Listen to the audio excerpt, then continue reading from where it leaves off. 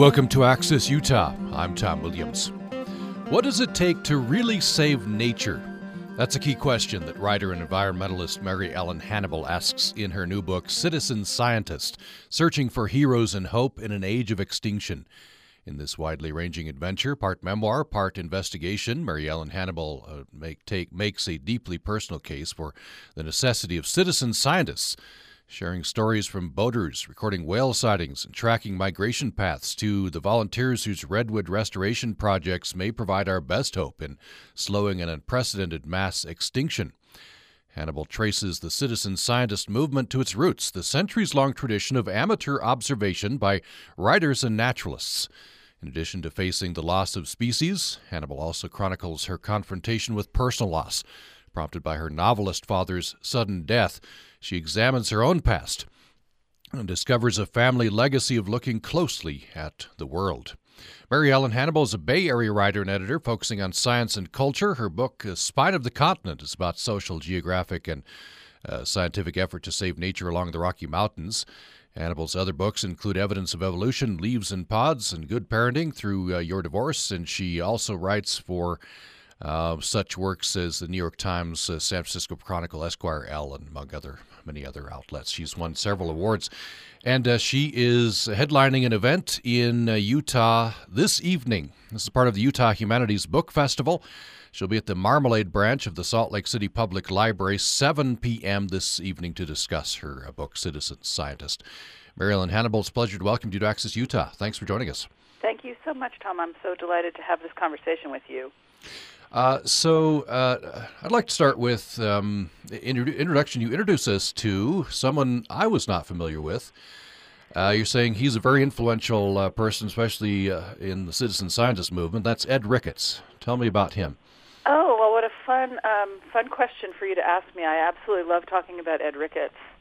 So Ed Ricketts was an amateur biologist. Some would say he was a professional. He was a great, great friend of John Steinbeck.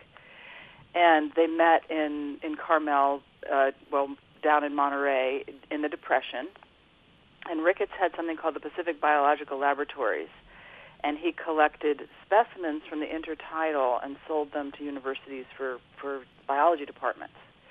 But Ed Ricketts went to the University of Chicago. He never finished, never had an advanced degree, but he wrote something called Between Pacific Tides, which became really a foundational textbook, even in use today, published by Stanford University Press, to really explain how the intertidal animals and environment work together.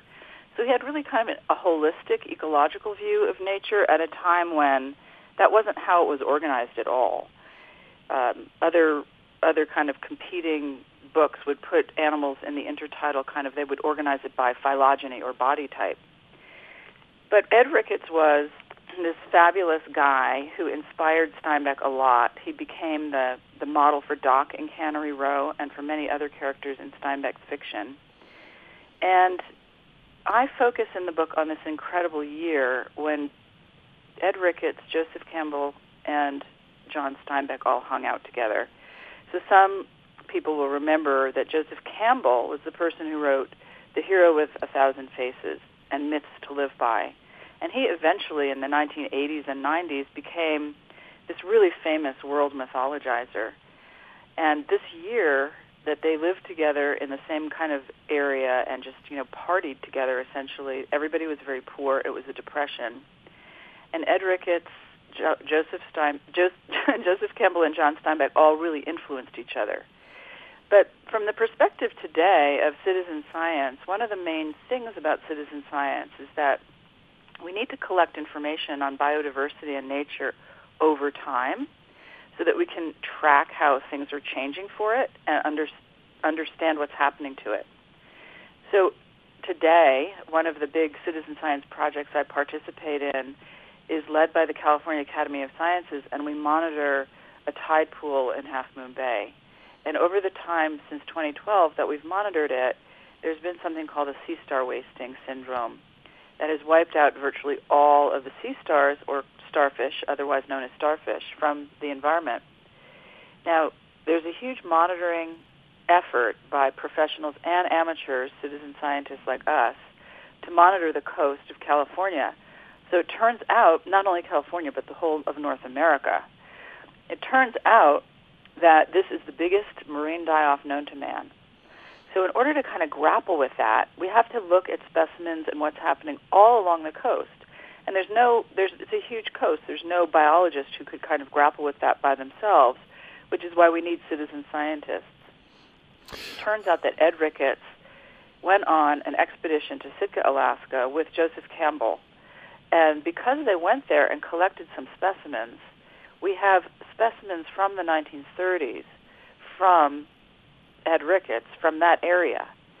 So that creates this ability to now measure what's going on in Sitka today with what was found then. At the same time, John Steinbeck and Ed Ricketts took an expedition together to the Sea of Cortez, where they did the same thing. They collected, and also then Steinbeck and Ricketts wrote a book called The Sea of Cortez, which is still in print as the log from the Sea of Cortez. In fact, this year is the 75th anniversary of the log from the Sea of Cortez. So what I love about Ed Ricketts is that he kind of combines the worlds of art, science, and public participation, like you and me, in discovery. And it's not just discovery of biology, it's also looking at, what's the meaning of all this, and how do art and literature and personal experience all fit together with science. So that's why one of the reasons I love Ed Ricketts. Yeah. Well, you're blowing my mind here. That I had no idea that Joseph Campbell and John Steinbeck hung out together. It's crazy. And you know what? Joseph Campbell, his whole life, about his, mythology, he said Ed Ricketts was the heart of it all. Ed Ricketts started it all. And what he said was, what he understood from talking to Ricketts was, mythology comes out of nature. And he said, myth is nature talking. And, that's a mind blower, right? You got to think about that. Yeah, exactly. But he got that from Ricketts. Interesting. So I want to explore this a little further and then get into have you define citizen science. But the connection with Steinbeck. Steinbeck, I think stands for in our minds stories of, the downtrodden, the ordinary people. What's the connection here with nature and citizen science? Well, really interestingly, I consider this book, The Log from the Sea of Cortez, to be kind of not a Bible, maybe a Bible of citizen science,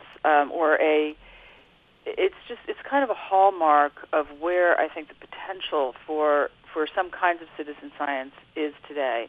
So one of the interesting things about Steinbeck is he studied marine biology. He never finished college either. He went to Stanford, didn't finish. And he was interested in becoming a marine biologist, but he didn't do that. And right after The Grapes of Wrath was published, he was this vaunted author, Pulitzer Prize for that, and he was very, he was thrust onto a national and international stage, but he became very disillusioned with all that. And he said, my next book is going to be about something real. It's going to be about, he was going to write a book with Ed Ricketts on San Francisco Bay. And they ended up not doing that, but they ended up writing this book about the Sea of Cortez. So he brought these questions, when you read the book, of what's the relationship between these physical objects in the tide pool and the rhythmic way that the tide pool works with the sun and the moon, the seasons, and all of that we all live by also. And he sought to really integrate that with a literary approach, which he does in this book. It's really pretty amazing. And what about the connection to Joseph Campbell? We know him as the power of myth and the hero's journey, as kind of bullet points for Joseph Campbell. Steinbeck and Campbell kind of hit it off quickly. They were both they were mistaken for brothers. Actually, you have to think these guys are young. They're in their late 20s, like 28.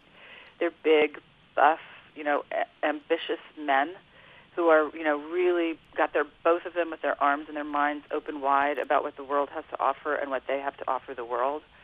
And then there's Ed Ricketts, who's slightly older and a little bit more mellow and not as driven as either one of them. He was not a driven person at all. He was kind of the opposite of that. So they both loved Ricketts. And Steinbeck and Campbell were both really interested in Jungian psychology and in in the same kinds of philosophies. So they would, all three of them, and with other people, they stayed up all night talking all the time, and they just had a grand time. But it did turn out that Campbell and Steinbeck had a big rivalry, and Campbell had at least a flirtation, if not a full-on affair, nobody knows, of course, with Steinbeck's wife, Carol. Now, their marriage was always kind of rocky, and it was headed south anyway, but Campbell had a role in that. And in fact, Steinbeck ended up ordering Campbell out of town at the point of a gun. And that's actually where Ricketts said to Campbell, "Look, I'm going to get you out of here. Let's go on this expedition to Sitka."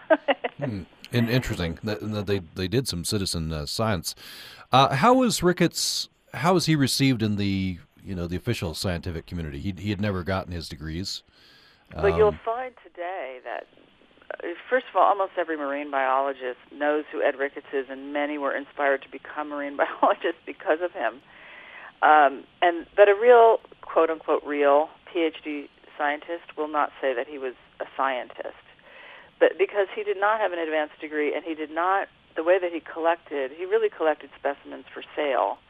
So he didn't collect according to protocols that today would be considered really scientific.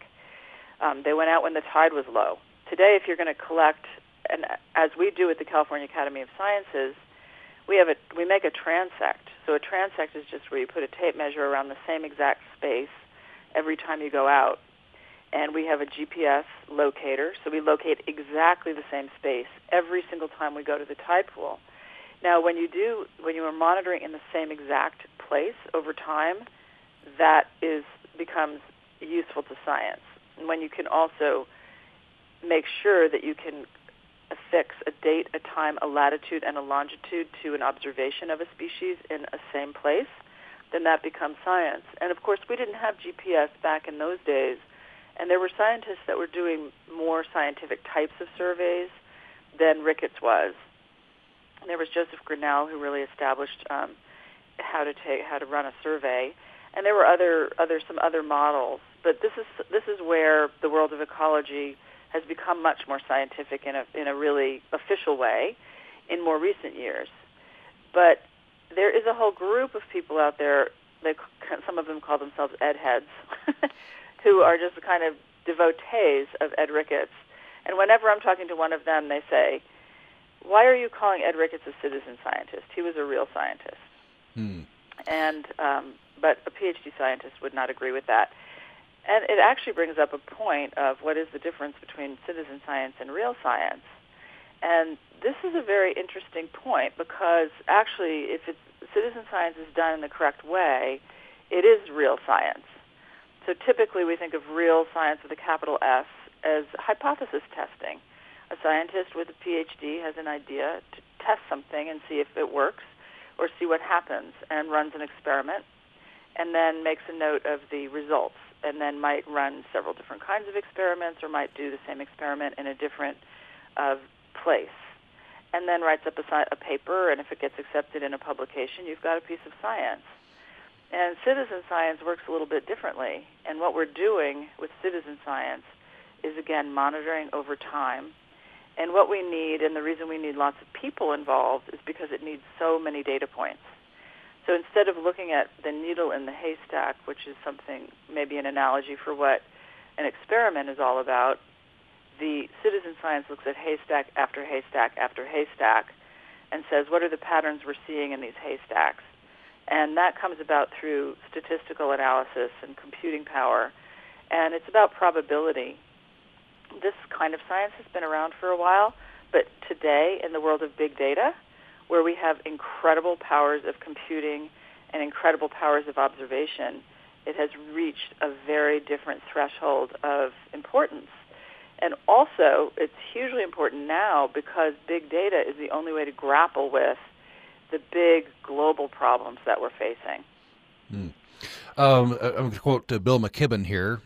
He in his review of your book, his blurb, he says, the idea that science is something for a caste of high priests to attend to is simply wrong. Science is all around us, and we each can revel in its pleasures and processes. So I want to explore this. Is there division? Is it expanding, narrowing? Because we're Utah Public Radio. We're based at Utah State University. I talk with professors almost on a daily basis. There is a quote unquote priesthood, right? And I could see where there might be divisions and jealousies. Is that narrowing, or what's the attitude of the academic community? Well, the whole thing is really bubbling up and really expanding very, very quickly.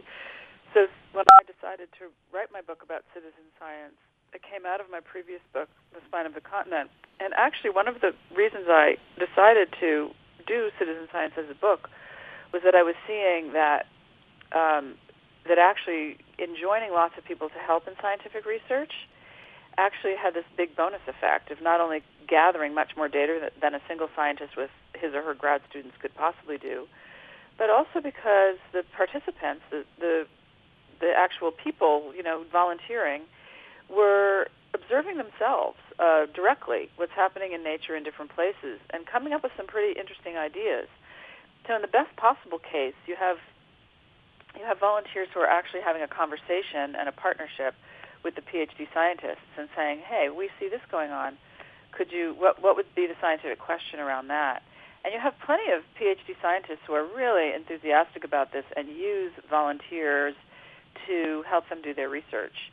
But it is, there is, and particularly, and it's really not fair because there's some older scientists, in their 60s and 70s and 80s who really keenly appreciate citizen science. But there's others who don't. And that's okay. They don't need to use citizen science. I think probably almost every person, even with a PhD under 40, who understands what big data is, and most of them do, because, with this computing power and with this absolute huge scale of possibility of asking questions, most scientists today understand what big data is, and they are going to be in favor of citizen science. Now, at the same time, citizen science is something that doesn't just grow, just add water. It actually costs some money to manage a volunteer cadre. You need a volunteer coordinator. You need to have some kind of institutional support usually, although that can be a little nonprofit that does it. And here in Utah, you have the Wild Utah Project, which is one of my favorite nonprofit organizations working toward the spine of the continent. So that was my previous book about connectivity in the Intermountain West. And connectivity is really just the concept that we can have protected areas here and there, but if they aren't connected, if plants and animals can't move freely between them, then even when we put our arms around a place like Zion or Bryce, the species in them are going to go extinct at a faster rate.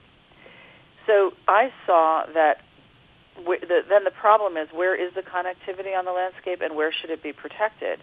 Now, this is something the Wild Utah Project asks and helps gather the science about where those pieces of connectivity on the landscape here are. And thus, they are helping to keep your natural world very vibrant and alive here. And look into them. They're just a wonderful nonprofit. They also have a bunch of citizen science projects in which they are using citizen scientists to help do the canvassing. Where are the animals? They have a wonderful boreal toad project where volunteers go out and they do something called a bioblitz. And that's where you have a single period of time and a lot of people, and you go out looking for species. Now, most of the time, bioblitzes are done in national parks or local parks or on some kind of protected area where people are coming in and they're documenting every single species they see. But what the Wild Utah Project has people do is really just look for the boreal toads, and then also make note of where they do not find them. And this gets a little wonky, but when you get to presence-absence data, that is very sophisticated science indeed. And that is what the citizen scientists are helping the PhD scientists determine. Then all that data is used by the scientists to analyze and then write a paper and make recommendations about where the landscape should be protected first. Let's take a break. When we come back, more with Mary Ellen Hannibal. Her new book is called Citizen Scientist. And when we come back, I want to talk about, this is a quote from the introduction to the book, co-created projects fundamentally question what science is, who gets to do it, and what it's for. I want to follow up that. This is, and you recount your experience out with a PhD in the Santa Cruz Mountains, I think, in California. Also very interesting, you say history is based on storytelling and narratives. You imagine as you're up there in the mountains, the Spanish priests who came in a couple of centuries ago, and they thought they were creating something, and they were, but they're also destroying something. So I want to talk about that double narrative and much more, of course. The high stakes here, the subtitle of the book mentions extinction. We're talking with Mary Ellen Hannibal, Citizen Scientist is her book, and she is appearing in Utah this evening at 7 o'clock at the Marmalade branch of the Salt Lake City Public Library. That's a part of the Utah Humanities Book Festival, and this event is made possible with support from the Marmalade branch of Salt Lake City Public Library, Torrey House Press, and Utah Humanities. More following the break. Did you know that when parents rave about a goal their child scored in the latest soccer game, the young athlete may be hearing more pressure than praise? When parents focus on scoring or the amount of time played on the field, the child may be hearing that mom or dad only cares about winning. Parental pressure and an overemphasis on winning in youth sports are the biggest reasons why children drop out. By the time they turn 13, 7 out of 10 young players quit participating. So what is the best thing a parent can say after watching their child's game? They can tell their young athlete, "I love watching you play." Children also appreciate their parents when they hear some encouragement after a bad game. This segment of Did You Know That has been brought to you by our members and the Emma Eccles-Jones College of Education and Human Services, committed to mentoring tomorrow's educators, researchers, and clinicians, located on campuses in Logan and 26 other sites throughout Utah.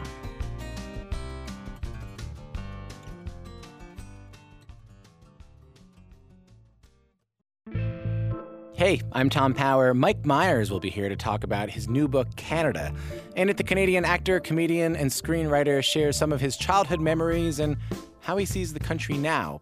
Plus, you'll hear music from A Tribe Called Red. It's coming up on Q from PRI, Public Radio International. Join us this afternoon at 1 on Utah Public Radio.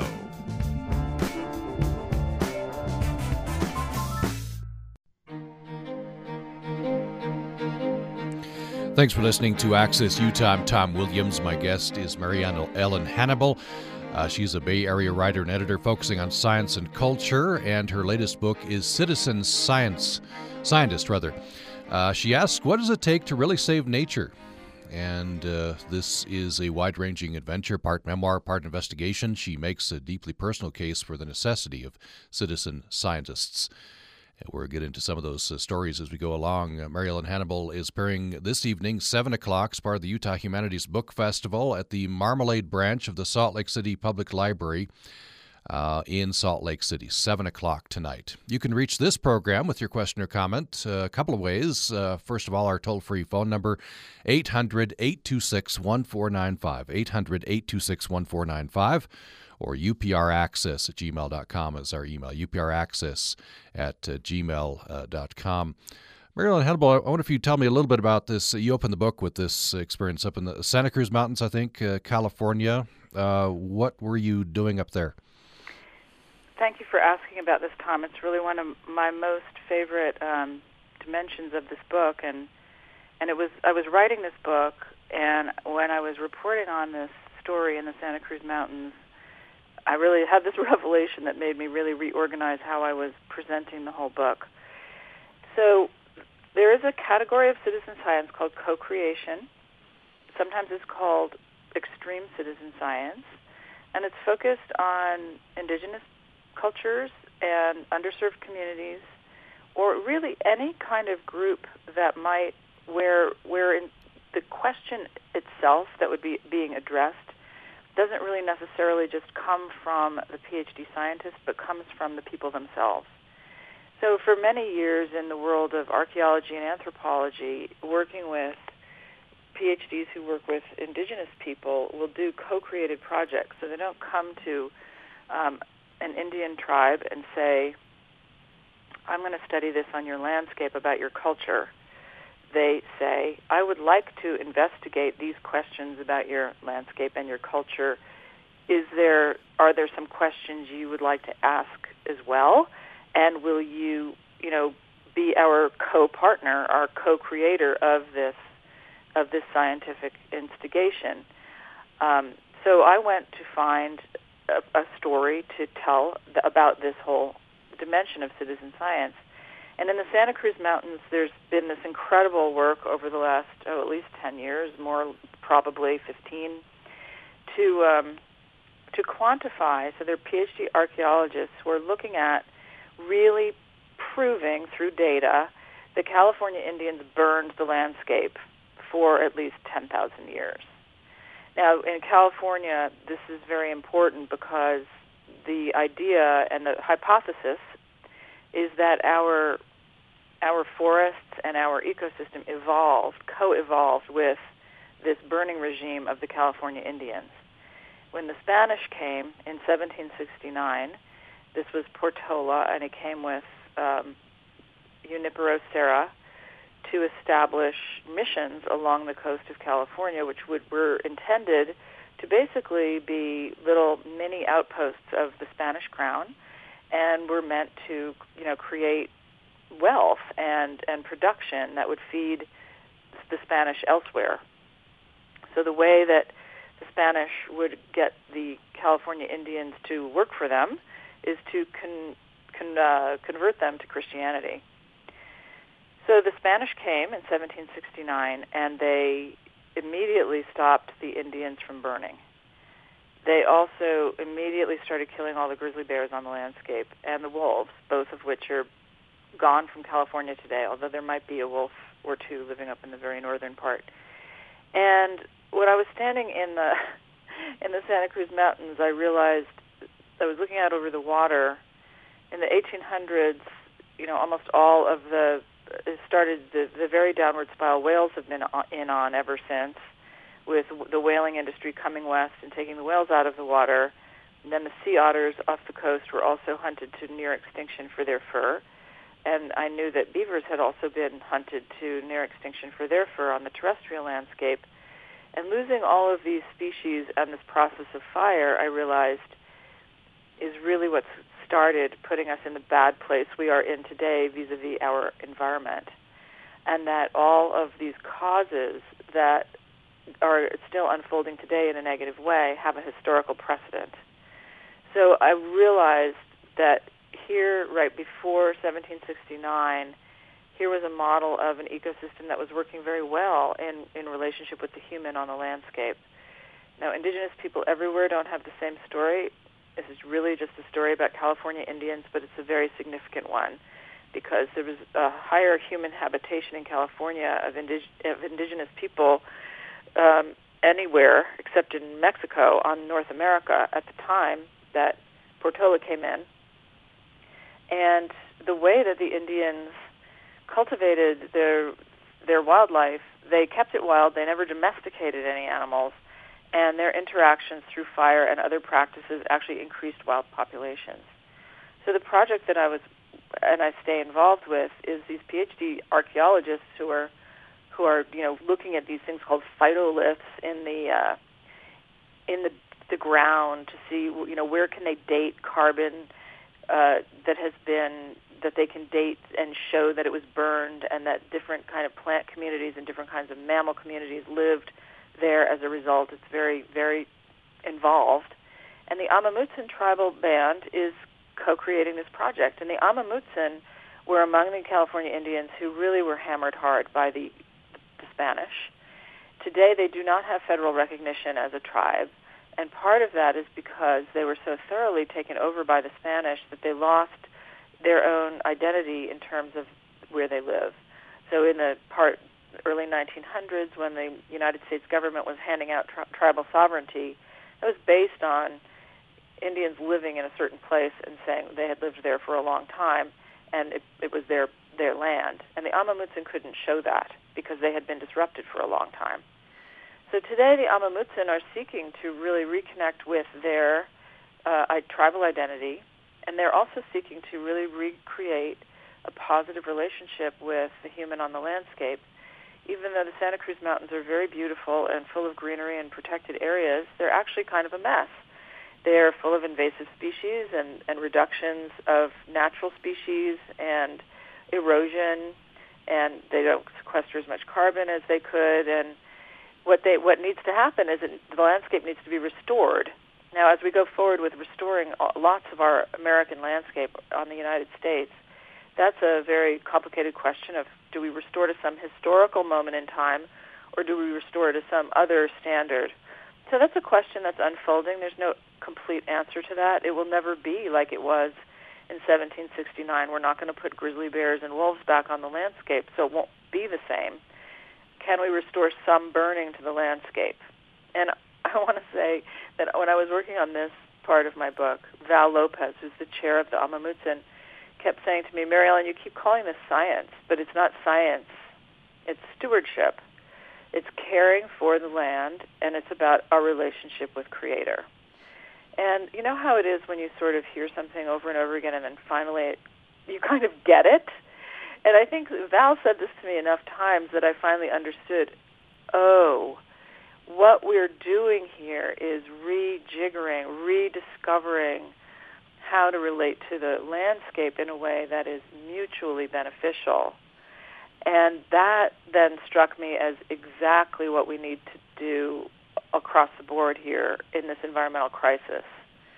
So you mentioned, this extinction that's going on, and it is terrifying, actually. In the last 40 years, according to the World Wildlife Fund, in the last 40 years, we've lost 50% of all bodies of animals, wild animals, including birds. So when we say extinction, not that many species have actually gone completely extinct. But what's arguably worse about what's going on is that these populations of species are getting vastly reduced. And that's kind of like if you look at a piece of fabric where, you wear your favorite pair of pants over and over and over again. And so then the fabric at the knees wears out, and then you only have a few filaments holding that together. That's like a rough analogy of what happens when you start taking all these species out. That fabric becomes frayed, and then pretty soon it's going to pop, and it's going to have a big hole. And then, maybe you can patch it, but, how long does that last for those pants? Sometimes they're still at the end of their life. So the thing of really cultivating in our own backyards, like in the Santa Cruz Mountains, a relationship to the landscape there that helps bring it back to a better functioning is what we want everywhere. And I think the Amamutsin story is just it's emotionally very touching, very wrenching, what these people have gone through over centuries, and then still this beautiful impulse and desire and commitment to reweave that fabric. I find that just absolutely inspiring.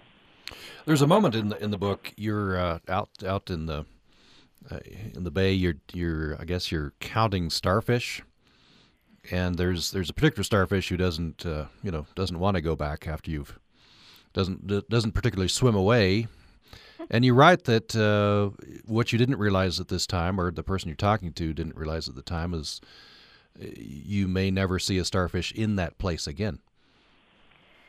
And since then, in 2012, that starfish that we picked up, this intern picked it up, God bless her, it was the length of her arm. It was, gigantic sea star, and they're top predators in their ecosystem.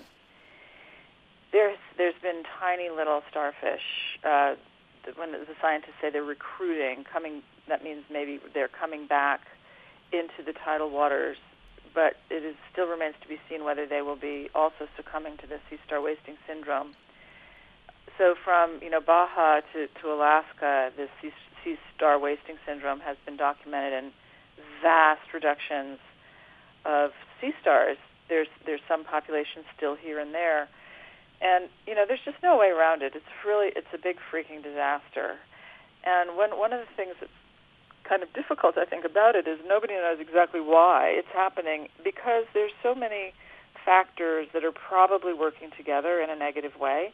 So we happen to know that the virus that is causing the sea star wasting was in the water for years before it started to affect the sea stars. And the reason we know it was in the water is because the coast has been monitored very closely for decades mostly because we have oil spills on the coast. And so if you're anticipating the next oil spill, you have to know how many species are where, so that when they disappear because they've been, mauled by the oil spill, then you can go to court and say this is what we lost. So the coast has been monitored much more closely than, say, a terrestrial landscape usually is. So we know that this virus was in the water. So what made it suddenly start to have this effect in 2012? Well, you have warming ocean temperatures. You have higher pollution. You have ocean acidification. And you have this really, what I think is probably the biggest kind of scariest thing is basically a change in how the ocean seems to be working. And by the way, what happens in the Pacific there actually completely affects your ecosystem here in Utah, because it's all one system, and the oceans have these currents and these weather systems that completely interact with the terrestrial environment. And so what does happen in the Pacific really does impact your biodiversity here in Utah as well. But off the coast of California, there's something called the California Current, and it dredges up nutrients from all the way in the bottom of the ocean and brings them to the top where they can photosynthesize, and then they become food for the whole food chain of the ocean, from anchovies and sardines to blue whales, which are the largest bodied animals on the planet. So I don't know the answer to this, and neither do the scientists. It would appear that there's some perturbations, these changes that we don't really understand going on with the California Current now, and they have to do with El Nino and El Niña events. Those are the big tropical weather events that can change the temperature and how the California Current works. But some Stanford researchers have quantified that this is all in response partly to the drought that we have in California, and that a healthy portion of that drought is exacerbated by human-caused climate change. So, but here you see this problem of we can't just look at the sea stars and say, well, it's just climate change. We don't know that. Could also be, it could be ocean acidification. It could be pollution. It could be something we just haven't even thought of yet. And the only way to grapple with what such a big problem is to get data at the largest possible scale. And that's what citizen scientists on the coast are out doing, including me. And I'm always really happy to see a sea star out there, but I've not seen one bigger than, my fifth since 2012. Let's take another break. When we come back, more with Mary Ellen Hannibal. Her book is Citizen Scientist. When we come back, I want to talk about this double narrative. She says in the book, history is based on storytelling and narratives. The Spanish priests who established missions in California thought they were creating something, and they were, but they were also destroying something. I want to bring that to perhaps, as a society, our double narratives that we talk about. Also, perhaps get into talking about some of the personal stories. It's part memoir, this book is, and Mary Ellen Hannibal deals with personal loss, the loss of her father, connects that up with loss of nature. You can join this conversation at 800-826-1495, 800-826-1495, or by email to upraccess@gmail.com, upraccess@gmail.com. Mary Ellen Hannibal will appear this evening at 7 o'clock as a part of the Utah Humanities Book Festival at the Marmalade branch of the Salt Lake City Public Library. And we'll discuss her book, A Citizen Scientist. More following the break. Companies here compete in a global economy, sometimes at a disadvantage. We are all about hiring the best, engineers, the best product managers, the best folks out there. And I think that there's a shortage of talent like that in the United States. I'm Kai Rizdal, Immigration Part 2 on our series How the Deck is Stacked, next time on Marketplace. Join us tonight at 6:30 on Utah Public Radio. Next time on Ask Me Another, we've compiled some of our favorite TV-themed segments into one episode and stumped some contestants along the way. Do you watch a lot of television? Well, I thought I did, but apparently not nearly enough. You're wasting all your time in grad school. So join me, Ophira Eisenberg, for NPR's Hour of Puzzles, Word Games, and Trivia. Join us Saturday morning at 10 on Utah Public Radio.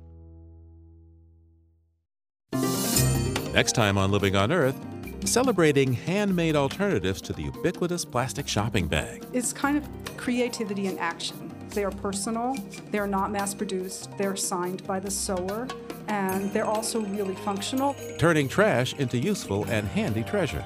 I'm Steve Kerwood, and that's next time on Living on Earth from PRI, Public Radio International. Join us Wednesday morning at 10 on Utah Public Radio.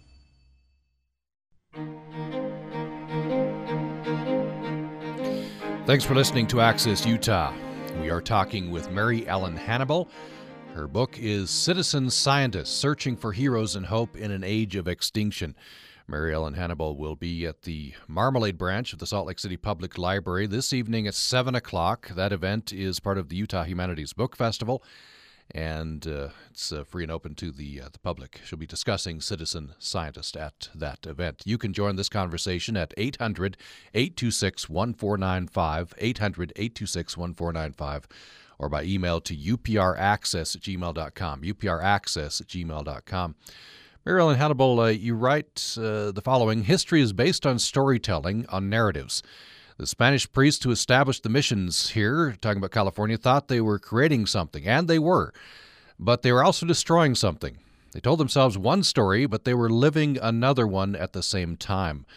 I want to bring that forward to today. What's the double narrative that we are telling ourselves? Well, first of all, Tom, I just want to thank you for your questions because I'm really loving them. I feel like you're getting really to the heart and soul of what this book is about and what I'm trying to convey. So let's just take it back to the Spanish.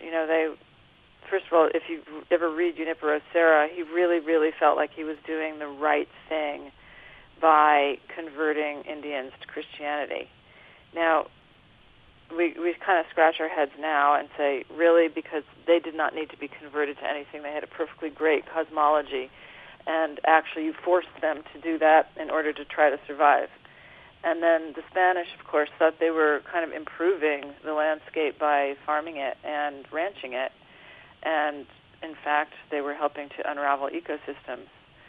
And you have the expedition journal, the expedition diary of Juan Crespi of that expedition, in which Crespi takes meticulous note of all of the wildflowers, the burning, and the grizzly bears and the elk and all of the species that he saw when they were traveling up to the coast.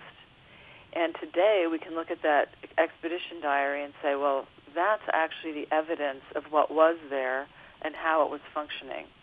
So we can't really look at that expedition anymore with just sort of, not on the terms in which the Spanish did it, but the terms upon which we would analyze what happened today. So this is really kind of the tough thing of figuring out how to grapple with our issues today because they're so ubiquitous, they're so big, they're global, they're local, and they are global. It's like that sea star wasting. All of our problems have multiple causes. So how are we going to figure out what's the right way forward in terms of the life that we know we need and want to live? I mean, just whatever our other aspirations are, we need to have clean water, we need to have clean air, and we need to have food to eat. And these very functioning things are at risk with the way that we're living today. So the thing about citizen science, which to me is one of the most exciting things, is that with a piece of smartphone technology, you can use this app called iNaturalist that I write about.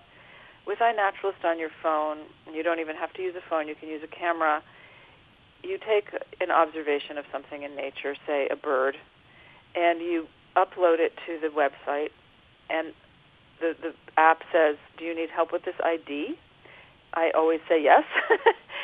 And there's people looking at these observations on iNaturalist all over the world, and a lot of them are experts in their fields, and they're very interested in where certain species are seen at what time. So they're kind of looking for that bird maybe, and then that expert will say, yes, that's a ruby-throated sparrow or hummingbird. You can tell what kind of birder I am. And then when two other experts have said, yes, they verify that observation is what we say it is, then that observation, which is a photograph, a date, a time, a latitude, and a longitude gets uploaded into something called GBIF, which is a big digital museum of specimens from all over the world that are digitized. They're pictures or data online that anybody can see and analyze that data. So what this is, though, if you will, is a kind of expedition diary of capturing time and species occurrence in real life with a verification of where you saw what when. And with that kind of information, then you suddenly have a story to tell about what's going on the landscape that's much more deeply informed than, say, Portola was coming to. Of course, nobody in the 1700s had any idea that all this was going to happen. But citizen science is a way for us to try to grapple with truth-telling about what's really happening on the landscape. So, this happens all the time. I mean, I have a friend who has a new house in the wine country in California, and she said, "Oh, I love this new garden that I have. It's so beautiful. It's full of all of these California plants." And you look at her garden, and it's actually full of invasive exotic plants that have been planted by gardeners and that actually really don't belong in the ecosystem. Now, she doesn't know that, right? 'Cause she doesn't have any information about really what lives in California when it grows there naturally. And because she has invasive plants, she's actually helping to harm the ecosystem. She doesn't have a lot of native plants, so native pollinators like butterflies and bees are not necessarily coming to her garden, and there's fewer birds using the resources. So she's motivated to learn what are the native plants to California and to change her garden so that it actually has those native plants and then brings in native wildlife. And it's a very small personal scale that we can do something like that, but it's super, super important because, you've read about like the monarch butterfly crash in their populations. Well, we're really helping bring monarchs back by planting milkweed because they need milkweed. It's their host plant. So by creating habitat for other species, if you build habitat, they will come, native species. It's really quite true.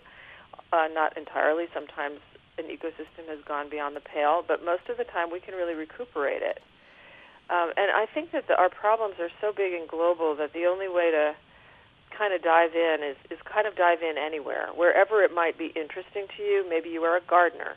That's a very good place to do something. Maybe you want to go on a volunteer trip with the Wild Utah Project or somebody else. Kind of get connected to asking yourself, what's the truth of this landscape? Not by the stories that were told about it, but by a deeper way of looking at it that has to do not only with human impacts on it, but with the other species that live on it. One of my favorite stories that bridges both the spine of the continent and citizen science is the success of the Path of the Pronghorn initiative in Wyoming. This is a migration pathway that a single herd of antelope have undertaken every year for at least 6,000 years. And back in the 90s, some scientists realized that these antelope were getting, trounced, getting hit by cars and trucks as fracking started to increase in huge amounts in the area. So they went around, they joined up with nonprofits and with the Forest Service and went around to people that lived near or on the Path of the Pronghorn. And it took a long time, but they determined exactly where the Path of the Pronghorn is. So you can draw a line on a map of where this herd of antelope is going to go every year. And then they got that pathway protected by regulations. So there's still other development in the area, but the pathway of the pronghorn has been protected. So now when we look at that landscape, it's not just about the fracking that occurs there or the recreation that occurs there in Jackson Hole.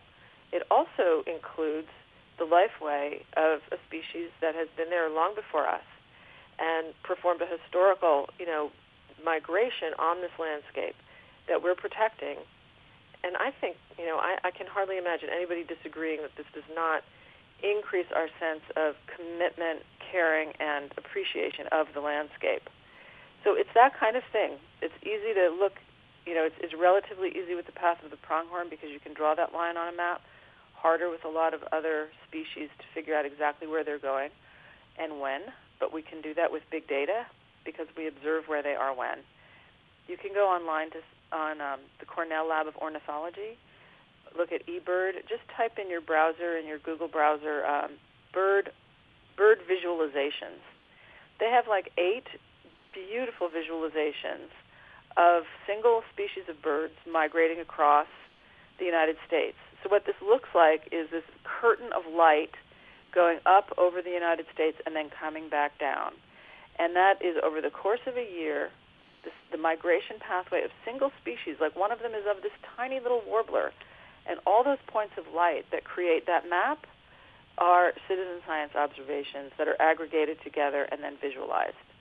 So with that map of the birds, we suddenly see a different reality, right? There's a different story being told than Junipero Serra saying, oh, God bless these heathen Indians, I can't wait to baptize them.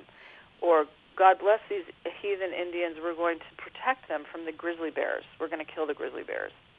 You suddenly start to put layers together of how the ecosystem is actually working with the burning, with the bears, with whatever else you're doing on the landscape. And then if all of those observations are really vetted through basically big databases like iNaturalist and eBird are very good places to give your data to, then we create an alternative reality of what, it's a map, I think, of the world that can help us reconcile the miscomprehensions that we have from, just having different narratives about who, what, when, where, and why, and really grappling with what is actually really happening so that we can put those two together, revise our opinions about what's going on, and revise, of course, our actions on the landscape so that we can help support those species again. That's a good place to end the conversation. We're out of time. There's much else in the book.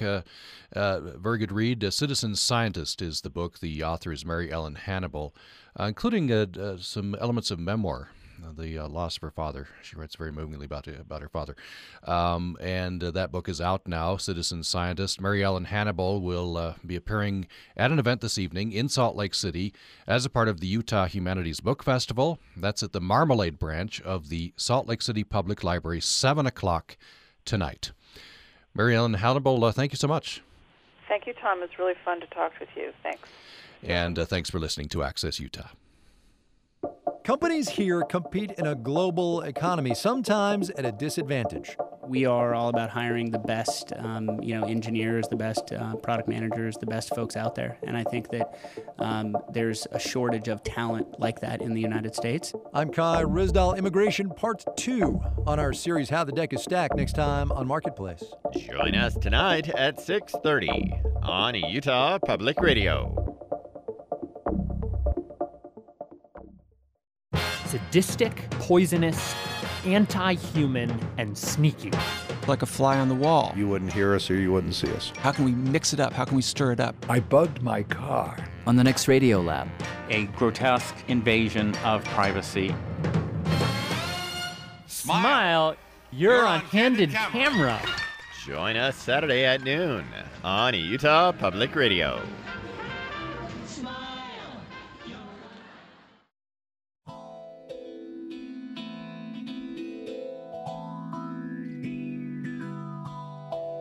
You're listening to Utah Public Radio, statewide service of Utah State University and the College of Humanities and Social Sciences. KUSR Logan, KUSK Vernal, KUSL Richfield, KUST Moab, KCEU Price, KUSU FM Logan, also heard at upr.org.